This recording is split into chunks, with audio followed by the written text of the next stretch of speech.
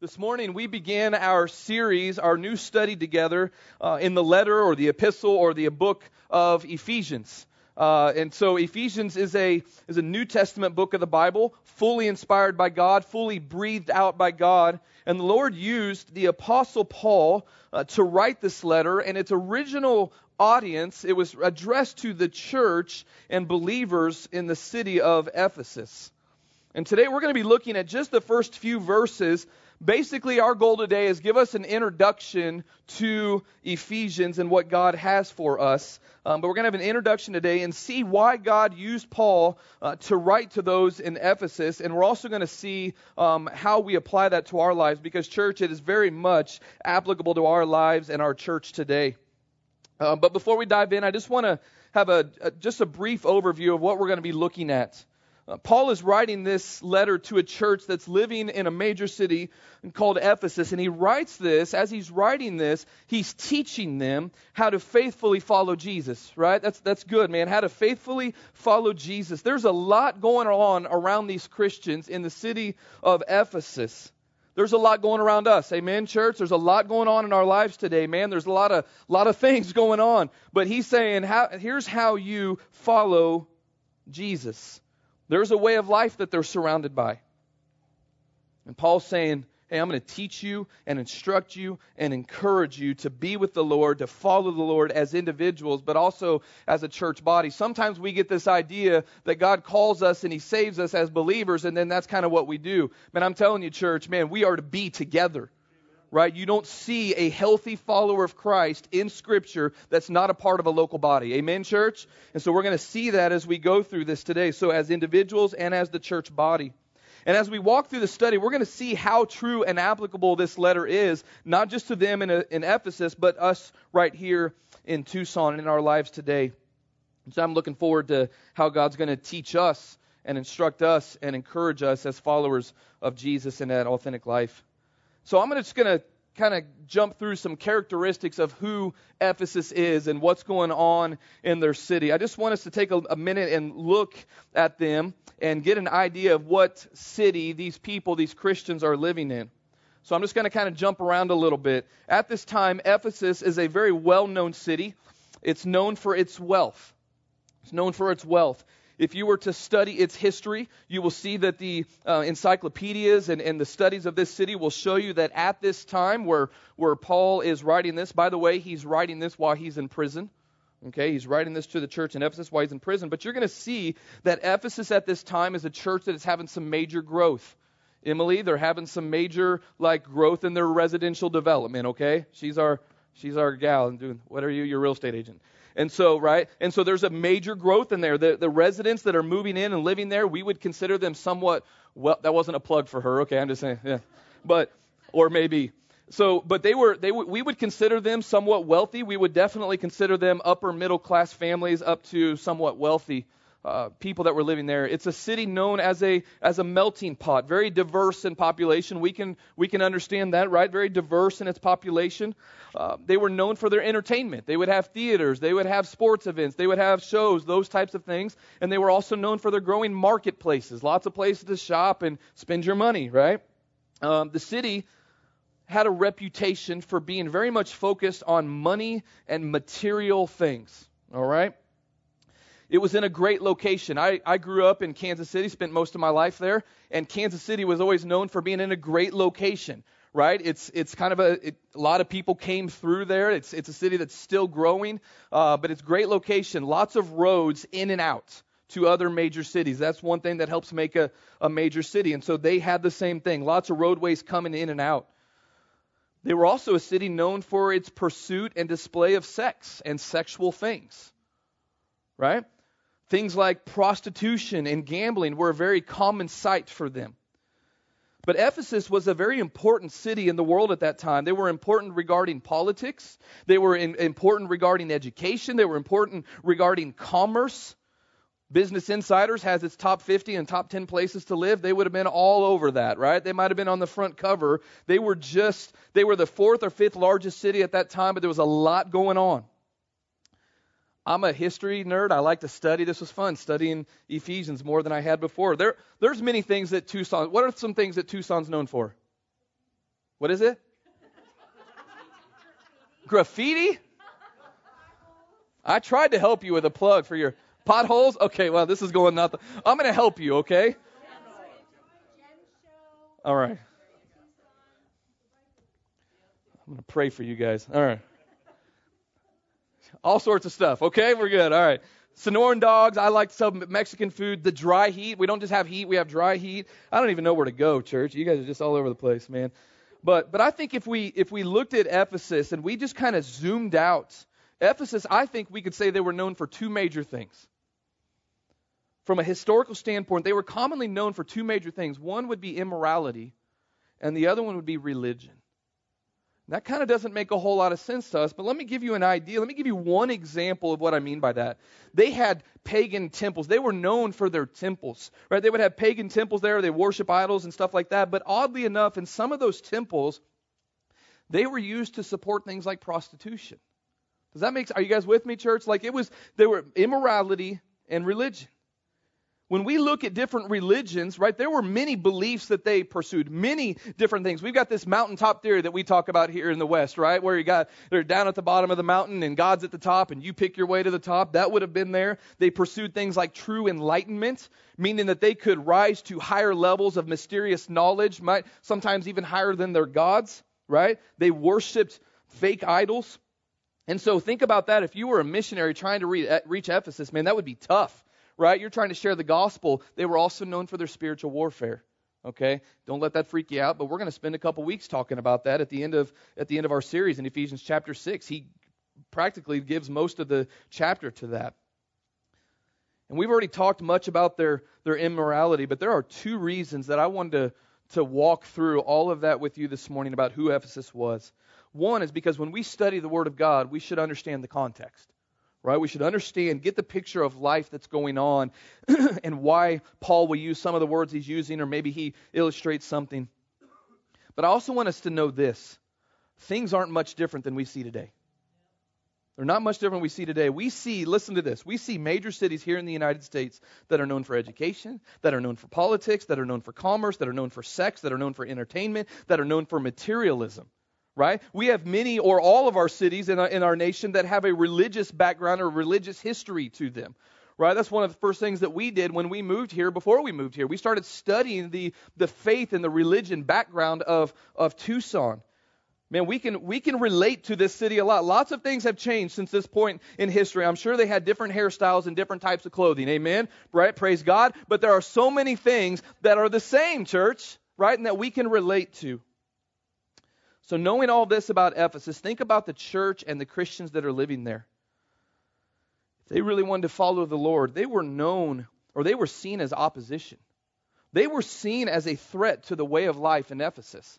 Why? A couple reasons. Christianity, Jesus says, I'm the way, the truth, and the life. No one comes to the Father but by me. If you're here today and you don't know Jesus, please understand that it's only through Him that we have eternal life.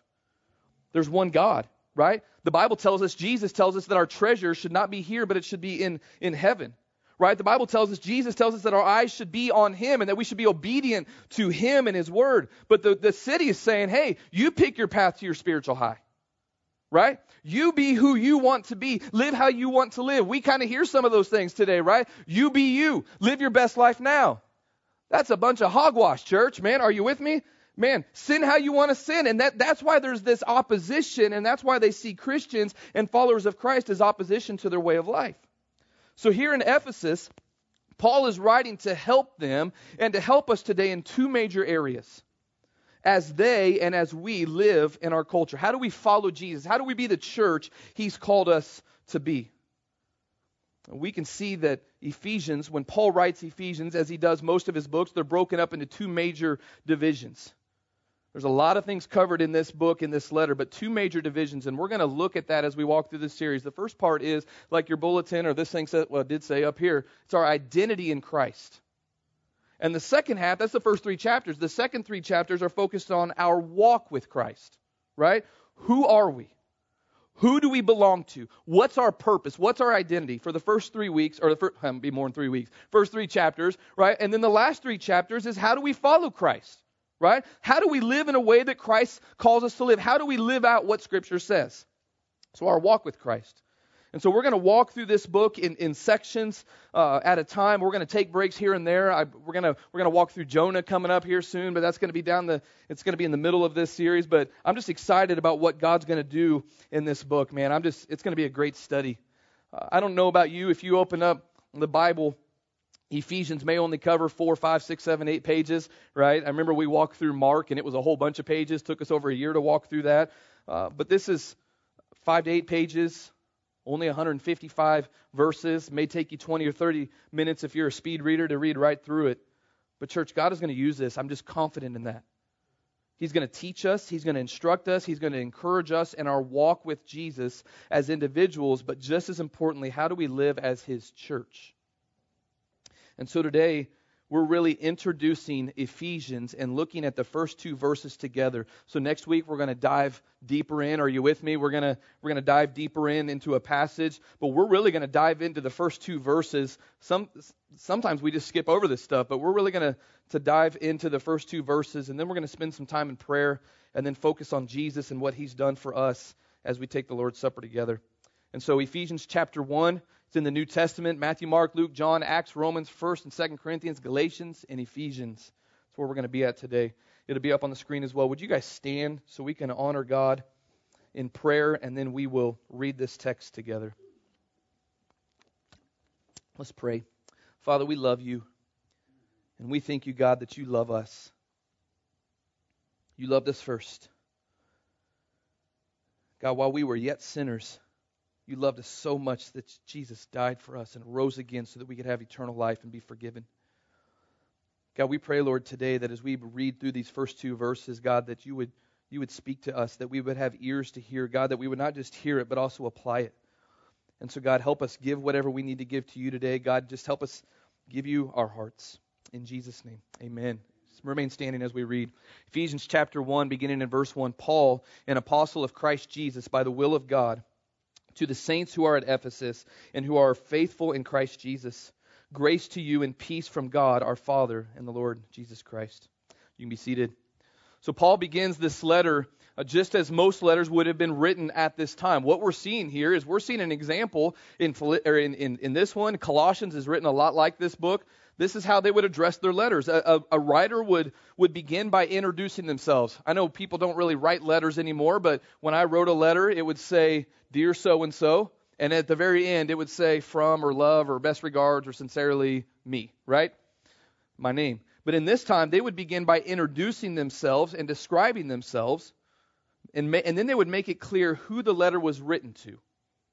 And so he says, "I'm Paul," right? He describes himself by saying, "I'm Paul, I'm an apostle of Christ Jesus." And then he says, "You know what, guys? I'm writing this. This is who I'm writing it to. It's to the saints who are at Ephesus." And then he says, "And it's to those that are faithful in Christ Jesus." Now, we can come to these first 2 verses, and we can really be tempted to just kind of move on and get into what we might call the meat of this study, right? But we'll miss a whole lot if we miss these 2 verses.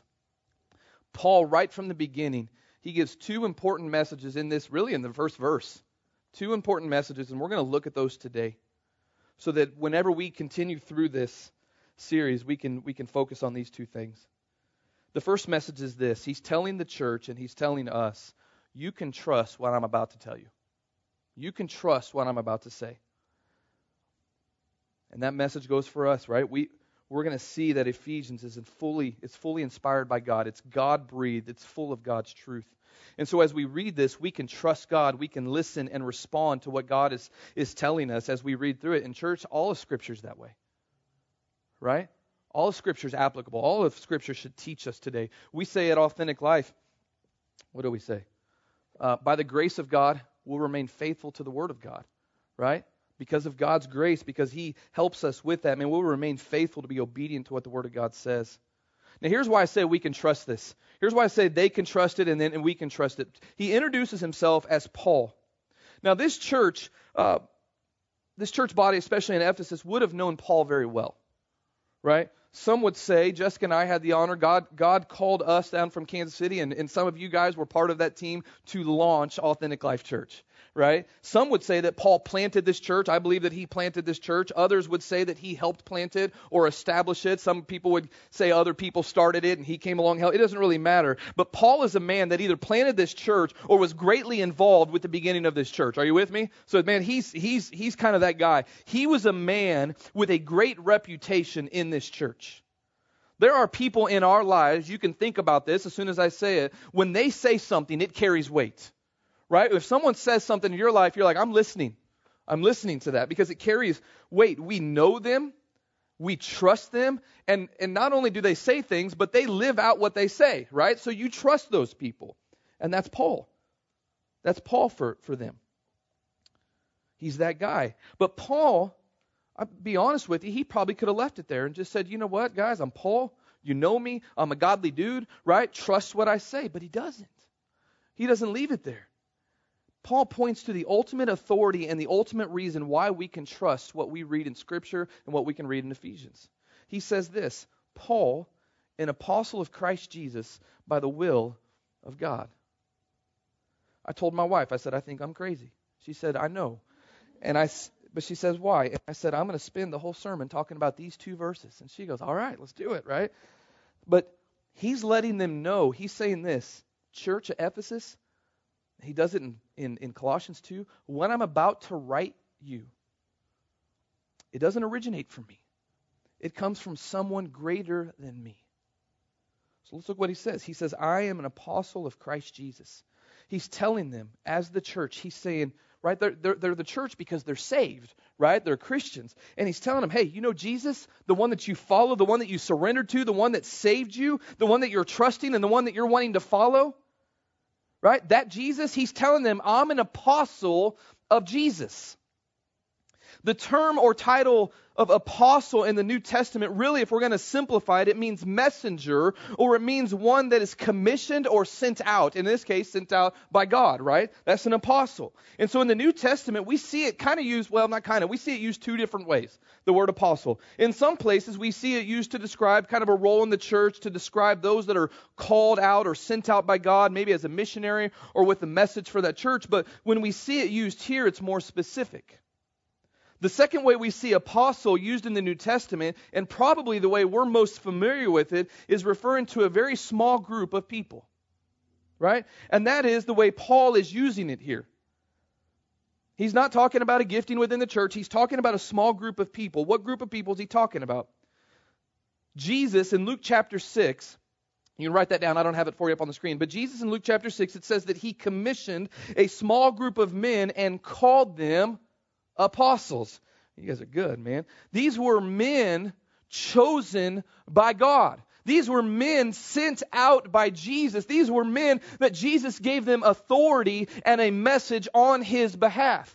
The authority doesn't come from them, it comes from Christ. The message doesn't come from them, it comes from Jesus Christ. And although Paul wasn't with the original 12, Paul was given the title and the calling and the office of apostle. We see that in the book of Acts. Right? Paul was known as a persecutor, right? He killed people for following Christ. But he had to come to Jesus meeting, right? He did on the way to Damascus. Man, he met Jesus Christ and his life was radically changed. And then the Lord gave him that title and called him apostle. These were men that were set apart by Jesus himself. He personally chose them and called them. And they were all personal eyewitnesses of the resurrected Jesus Christ after he died and rose again. Even Paul, because Jesus made himself known to him on the road to Damascus. And Jesus used these men greatly. They had authority from Jesus. Jesus used them in the teaching and the instruction and the leading of his church. In Acts chapter 2, it says they were devoted to the teaching of the apostles, right? Which is the message of Jesus Christ. It's the Word of God. Many of them God used to write some of the New Testament. We see that right here, right? So Paul is saying, these words that I'm about to write, don't focus on me. This isn't my message to you. God is just using me. This isn't words that are from some really cool guy or the godliest guy you know. He's not saying that at all. Paul is saying, I was chosen by God, by Jesus. I was sent out by him, and this is his message. This is God's word. And so he's telling the church in Ephesus, trust what I'm about to tell you. Not because of me, but because of Jesus. Use these words as you follow Jesus. And for us, that's good news, church. Because we don't have to see this writing as just a letter written a couple thousand years ago, right? A couple thousand, does that make sense? 2,000, however many years ago. We can see this letter and we can see the Word of God as the fully inspired Word of God. Sometimes, church, let's just be honest. We open up the Bible, we're like, I don't really like that part. Let's just skip over that. Come on now. Amen? We do it. We do it. It's all fully inspired by God. Amen? Amen. Amen. All right. So 2 Timothy says this, all Scripture is inspired by God. It's profitable. Inspired by God means it's God-breathed. He puts the life into this Word, church. Hebrews tells us, here's another reason we can trust what Paul's about to tell us and the Word of God. Hebrews tells us that Jesus is the same yesterday, today, and forever. Man, I love I don't love it, but I get in conversations with people periodically talking about sanctity of human life and abortion and all these types of things. And they're like, Jeff, times have changed. And I say, Jesus hasn't. And sadly, sometimes we have to say that to Christians. The message hasn't changed. Jesus is the same yesterday, today, and forever. So what he tells us in Ephesians, whatever book we're in, Ephesians, is the Word of God. And it's true today. Good stuff, man. My wife told me, you all are in trouble today because I haven't preached in a couple weeks. But, man, what we read in Ephesians, we can read and apply to our lives. Why? Because it is the written Word of God. The God that never changes. Young people today, let me tell you something. I would not want to be a young person today. There are a lot of people fighting for your attention. There's a lot of distractions. You can always trust the Word of God. Amen? Parents, let's get real. It's your job. Have them lead in that area. Be in the Word. Let your kids see in the Word. Amen? All right. It never changes. You can always trust the Word of God. His truth is the same yesterday, today, and forever. And we can often say, man, a lot has changed since this letter was written, but Paul's making it clear, this is not my word, this is God's word, and he never changes. His message never changes. His word is always true. So right from the beginning, Paul is letting us know we can read this, what we're going to read in Ephesians, what we're going to walk through and study as a church, man, we can trust it. We can apply it to our lives, in our personal lives, and right here at Authentic Life Church. I'm excited to see how God's going to use this to help us learn and grow. Because we should walk out, when we open up the Word of God, we should walk out more like Jesus. Amen? Man. So Paul opens up by saying, Paul, an apostle of Christ Jesus by the will of God. Remember, there's two important truths just from that first few verses. And the first is we can trust. Let's add to that. We can trust, we can learn, we can follow, we can apply to our lives what we read here in Ephesians because it's the Word of God. Not because Paul says so, not because Paul is this amazing guy, which he was, by the way, but because he is writing this as the apostle of Christ Jesus by the will of God. This is God's word. And then he says this, I'm writing this to the saints who are at Ephesus and who are faithful in Christ Jesus. So the first truth is that we can trust it, we can follow it, we can apply it because it's God's word. Second important thing to know is this letter, this study of Ephesians, let's just be honest, it's going to be encouraging and challenging. All right, are you with me? It's going to be encouraging and challenging. I'm going to try to explain what I mean here. We see that here Paul says, I'm writing this to the saints and to those who are faithful. All right? Paul's telling us who we are to the saints. We're going to talk about that. And then he's also writing it how we should live. You have someone tell you how to live, that's challenging, right? So it's going to be both encouraging and challenging. The encouraging part is this. He calls us saints. We're going to talk specifically about what he means. But Paul is telling us who we are. Right? This is good news. When we know who we are because of Jesus Christ, man, we should celebrate. Right? It's encouraging. We're going to see who we are and whose we are. We belong to Jesus. Amen? Come on. I'm getting excited. I'm getting Pentecostal up here. I don't even know what's going on, man. But sorry. But we're going to see who we are. That's the encouraging part. Some of you guys are like, I'm never coming back. I don't know. I'm just saying, man, God will fix me. I'm just be ready. The challenging part is that the encouraging part is who we are. Because we belong to Jesus, the challenging part is we need to live faithful to Jesus. All right? He said, I'm writing this to the saints who are faithful in Christ Jesus. Let's break that down. If you're still willing to listen. I don't know. But Paul is telling us in chapter 1, I'm writing this to you as an apostle of Christ Jesus by the will of God, and this is who I'm writing it to. He says to the saints who are at Ephesus. All right? When we hear the word saints, our mind runs to a couple different things. We usually hear of different definitions of what the word saint means. And I don't mean to step on toes today, but the Word of God is probably going to do that today, okay? Let's just lay that out there. Don't blame me, all right? You may have heard the word or the title saint used to describe a special elite group of Christians, the Navy SEALs of Christians, right? If you look up the word saint in the Webster Dictionary, you're going to see a definition something like this. You're going to see a saint described as someone that lived a very holy, super holy life on earth. And when they died, a church gave them a special designation as a saint. Here's the truth, church. We do not see that in the Bible. We do not see that in the Word of God. Right? We do not see in the Bible the title saint used in that way, where someone lived a super holy life and did amazing things, and then they were given a special designation by the church. We just don't see that. The authority of the Word of God is not what I say, it's what the Word of God says, right? Are you with me, church? I know there's teachings that say that, and really, I just say it unapologetically because the Bible is the truth. It's the Word of God. It has the authority. And so we just don't see it that way. You look at other dictionaries, you're going to see it used to describe a really nice person, right? If there's a person who is giving and helpful and kind, you've ever been on the side of the road and you've got a flat tire and you're struggling and someone pulls over you look at them and said, "You are a saint," right? You guys with me? Right? We say that. You're going to hear that someone referred to as a saint, but that's not how it is either. And if you're a football fan, you're mourning because your New Orleans Saints are no longer in the playoffs, right? Go Chiefs. Amen. No, I'm just kidding. But, all right, now everybody's leaving. Everybody's out, okay? Okay, let's get serious. Some of you guys are looking at me like, this guy's nuts. Now we know who the nut is. All right. Paul is using the word saint. How is he using this word saint here in this verse? If you skim through Ephesians, you're going to see Paul use the word saint many times.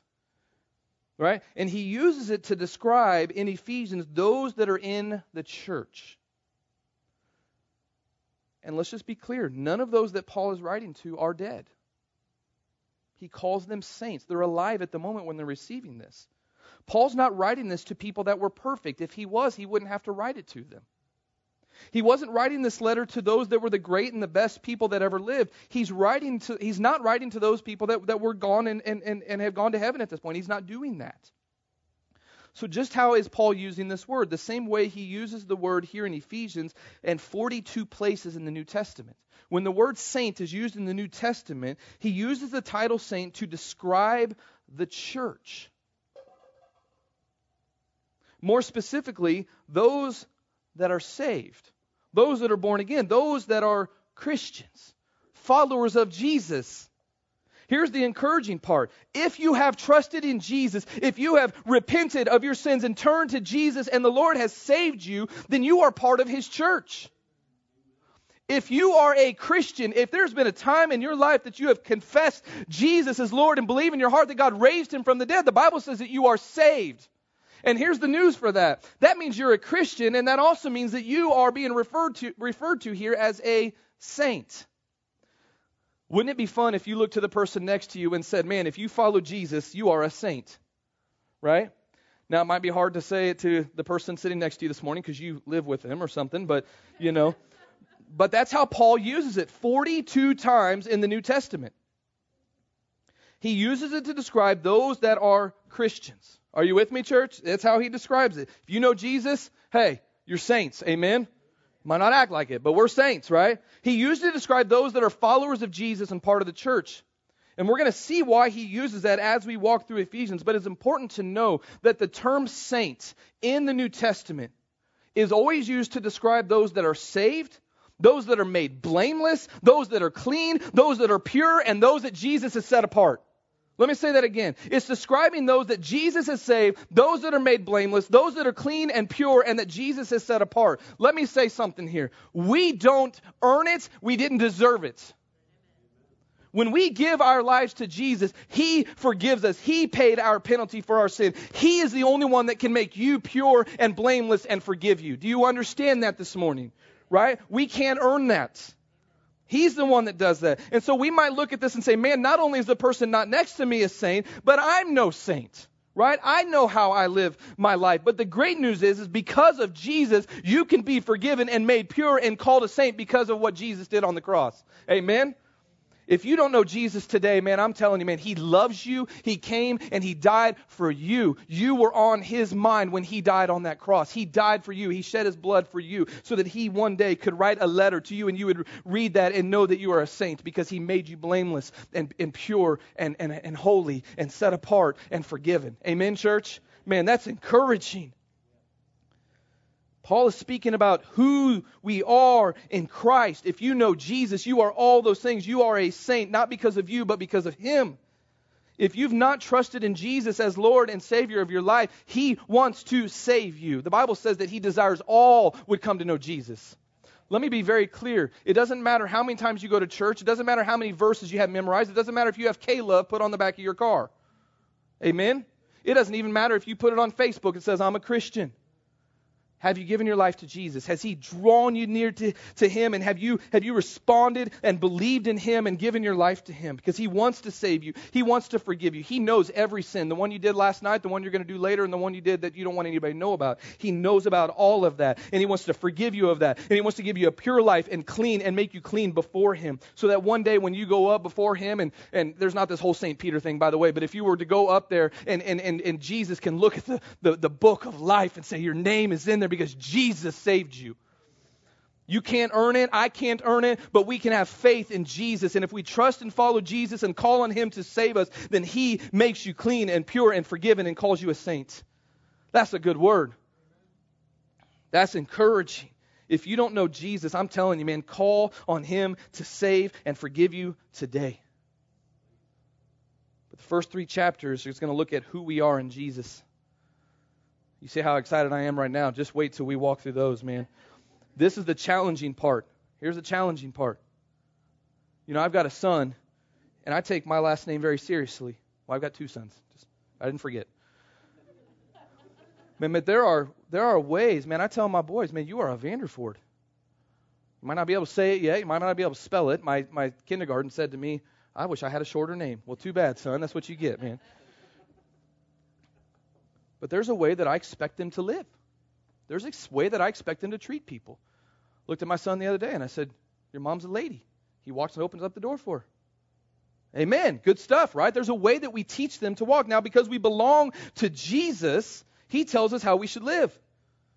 Right? I don't even know where I'm at. By the way, I want to go back here real quick before we get into the faithful part. Colossians 1:21-22 tells us that in Jesus, He presents us as and makes us holy and blameless and beyond reproach. That's just another verse for you in case you need it. A title that you and I don't deserve, a name that we would never earn on our own, but He makes us pure and holy and blameless and forgiven because of Jesus.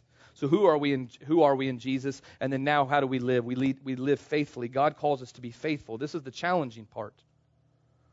We have our flesh. Let's just be honest. We have our flesh. The Bible says in Galatians that we have a battle between the Holy Spirit which lives within us and our flesh. Amen? Right? We know that. You're like, man, I've been saved. Why am I still dealing with this? Right? Because we don't have glorified bodies yet. We're not in heaven yet. But we have our flesh. And just be honest with us, guys. Right? The flesh says, I want this, and I want to do this, and I want to pursue this, and I want to have that. And then you have the world that focuses on materialism and sex and money and climbing the ladder and many other worldly things. But Jesus is calling us not to be faithful to the world or to ourselves, but to Him. And He's going to tell us how to do that. And that is what Paul does in the last 3 chapters of Ephesians. He talks about and teaches how we can faithfully and obediently walk with Jesus Christ. And we'll see Paul address our walk with Jesus personally. And we're also going to see how he's going to address how we faithfully follow Jesus in the church. How do we live and serve and be active and devoted members? Church, I'm just going to lay this out here. You're going to be challenged to serve and be devoted to Authentic Life Church because of Him, not because of me or anybody else. Are you with me? We're going to talk about the body of Christ a lot. So how do we walk? How do we live and serve within the church? And he's also going to address how do we love? How do we walk? How do we follow Jesus? Paul's going to talk about God's design and how we faithfully follow Jesus in marriage? That's a truth we need to hear today. How do we follow Jesus in our families? Another truth we need to hear. How do we follow Jesus in the community, in our workplace, with the government? All that. So he's going to address that. And even how to live faith.